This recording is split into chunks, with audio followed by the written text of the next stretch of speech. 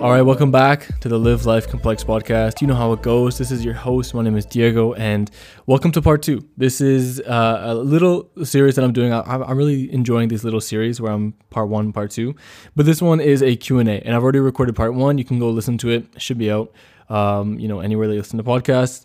And I covered 2 questions in the previous episode. So the first one was a message to yourself in 5 years that turned out to be surprisingly difficult to answer. And so you can go listen to the episode to hear my response. And the second one was improving football IQ. And I had an interesting insight that I didn't really think about before, but it in fact is what has helped me improve my football IQ. So go listen to that episode if any of those things sound interesting to you. But in this episode, I'll be covering 2 more questions. So once again, thank you for submitting them. But the first question I'm going to cover is mental health / toughness with football. So there's a few parts to this question that I want to cover. And the first thing that comes to my mind is I feel like as a defender, I have more mental toughness just inherently. And this wasn't always the case. I've been an attacker my entire life. I've always been the player where who goes, I'm an attacker, I'm not going to defend. There's no point in defending because I can't defend because I don't need to defend. And, that's a really naive and stupid mindset. I really hope no one has this. I know for a fact people have this, but if you do, just really take a look at yourself and understand that this is just It's factually dumb. So I wish that I spent more time when I was younger learning to defend and learning the defending aspect to the game, because I would argue it's the most important. I know the object of the game is to score goals, but I feel like understanding the defensive side of things is more important when you apply it to the game, and like in terms of outcome. So becoming a defender as I got older, now I play as a fullback. I feel like that in itself has improved my mental toughness. This is probably completely personal, but as an attacker, I was just more of a pussy. I'm just going to be honest. I got frustrated more easily when I didn't get the ball, when I missed shots, whatever. I was kind of just a bitch, and I feel like a lot of attackers are kind of like that. I'm not going to lie. So, just a lot of curse words in this episode, I think, coming up. I'm kind of in that mood. But yeah, so becoming a defender, helping my mental toughness. This probably isn't a good point to make, but it's something that I've experienced in my life. Now let's move on to some actual applicable things. So I would say building up mental toughness happens off the field, and it happens in terms of keeping your diet strict, in terms of keeping your routine and bedtime schedule strict. It's all those things that are hard to do off the field that really add up and build that strength in your mind and create the character of a human being who is, strong-willed and knows what he or she wants out of life. That's what builds mental toughness. And then it's applied onto the field. It doesn't happen the other way around. Mental toughness does not originate from losses or just playing games. It doesn't originate from the field. It originates off the field, and then you apply it onto the field. So, doing things that aren't comfortable, like waking up early and training on a consistent basis, working on things that you need to work on, like your fitness or your agility or your weak foot. All these things add up. I'm telling you, it just takes time. It's not instant. There are no instant results. It takes years. I would say like 4 years of doing this, and you'll eventually start to see, I'm saying this from experience, but 4 years of just adding all of these things up, and you will eventually start to see resilience and mental toughness being applied onto the field without you even realizing it, because it'll just be a part of who you are. It'll be your character. And it'll be, the things you do on a daily basis eventually add up to become your personality. That's just how it works. So you really need to be conscious. And I talk about this all the time on the podcast. You really need to be conscious of what you're doing on a daily basis, who you're surrounding yourself with, your habits, because that becomes who you are without you even realizing it. It just happens. And once it happens, it's too late, because then it takes however much time it took to solidify those habits times 2 to get rid of them and then replace them, and to get rid of them and simultaneously replace them. So you really just need to be conscious of this. And then if you build yourself up to be a mentally tough human being, it'll just come naturally on the field. And it'll probably be even stronger and more solidified, because now you have something to fight for. You have a goal, and the goal is to win that game. So you will stop at nothing to make sure that happens. So people who say, I can't do X, Y, or Z because of some reason or excuse, I would just really ask yourself, what are your goals? What are your true intentions in life? What do you really want out of it? And be honest with yourself, because that's another thing about me being mentally tough, is being honest with yourself and being able to let go of your ego and just really accept things for what they are. Really accepting losses and accepting that maybe this isn't the correct thing for you to do.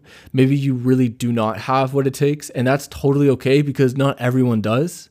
But maybe you do, and you just haven't given yourself enough of a chance.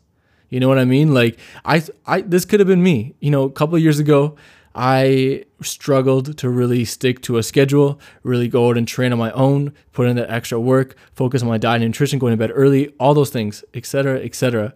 And I could have just given up and been like, you know what? From what I'm showing myself, I don't have what it takes. But I stuck with it because I knew that deep down inside, I really wanted it. And I stuck with it, and I built up that character. I built up a person who is willing to wake up on 6 hours of sleep at 6 a.m. to go train and to give it 100% and to do that 7 times a week. You know what I mean? It takes time to build that character. So all I'm asking is that you be honest with yourself, but have patience and give yourself a chance. Give yourself the benefit of the doubt, but only to an extent. You have to understand when it's time to really just be like, okay, I just don't have what it takes, so I'm going to move on to something else. Or, you know what, I haven't been showing that I have what it takes, but I'm going to give myself a chance and really put in the work consistently. I'm not going to go all in right away because that's too overwhelming and that's impossible to maintain. I'm going to go at it little bits at a time and eventually implement them into my life so they become habits and they become a part of who I am and a part of my daily routine.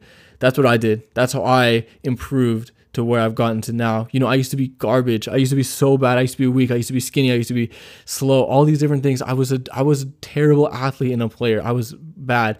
But just by putting in work over time with patience, without really any expectations, without demanding anything, otherwise I'll quit. That was never my mindset. It was just keep putting in work every single day because it adds up. As soon as you start seeing results, it gets addicting. Trust me, as soon as results start coming in, it gets addicting. So you want to get to that point. It just takes a little bit extra effort. Just get over that hump and you're there. And it's an amazing time. You enjoy the work. Trust me. That's where mental toughness is built. The work you put in off the field dictates how impactful the work on the field really is. And that's the quote of the podcast. I'd say that if you're going to take away anything, clip that, write that down, and remember that.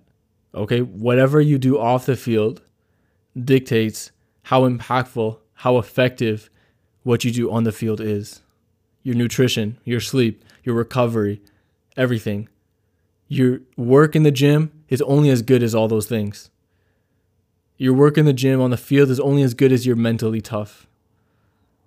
Or as your mental toughness, sorry. But yeah, that's my answer to that question. I think that this is a very good question. And so thank you to Oren.Gensner. Hope I'm saying your name right. I really appreciate that question. Very good. All right, so moving on to the next one.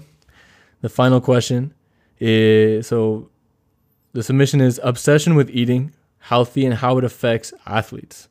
So at first I was kind of confused with this one. I was not too sure what the person meant by this. And then I sort of thought about it, and is she saying that it's a bad thing, that there's an obsession with eating healthy and it negatively affects athletes? Or is she saying that it's a positive thing and that the obsession with eating healthy, is a good thing? So I'm kind of confused. I hope I understand the context of the question correctly when I answer it. But so I have a few things to say about this one. So I would say that an obsession with anything inherently positive is only good up until you take it to a negative extreme. And by that I mean, eating healthy and being being healthy and being obsessed with healthy foods and taking care of your body nutritionally. How is that ever a bad thing unless you let it get to you and let it get in the way of enjoying life and let it compromising, important things in your life. You know what I mean? Eating healthy is never a bad thing. The only reason why eating healthy would be bad is because of you. So an athlete who is obsessed with his nutrition and making sure that he is on point with that, that's a very good thing. Like I said, it only becomes a negative thing or an issue when you let it get in the way of other areas of your life. So if you're not going to be enjoying life because you need to eat healthy and you don't enjoy these healthy foods, where there's two options. One, you could stop being quote unquote healthy and you could eat the foods that actually bring you joy and happiness and enjoy life.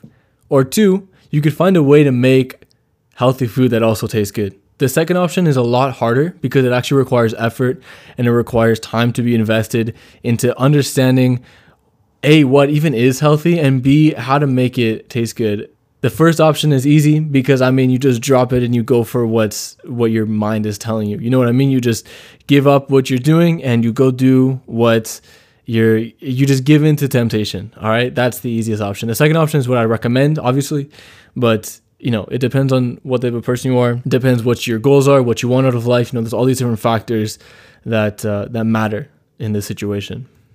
So I'd say, be obsessed with being healthy, especially as an athlete. That's the number one thing you want to be obsessed with.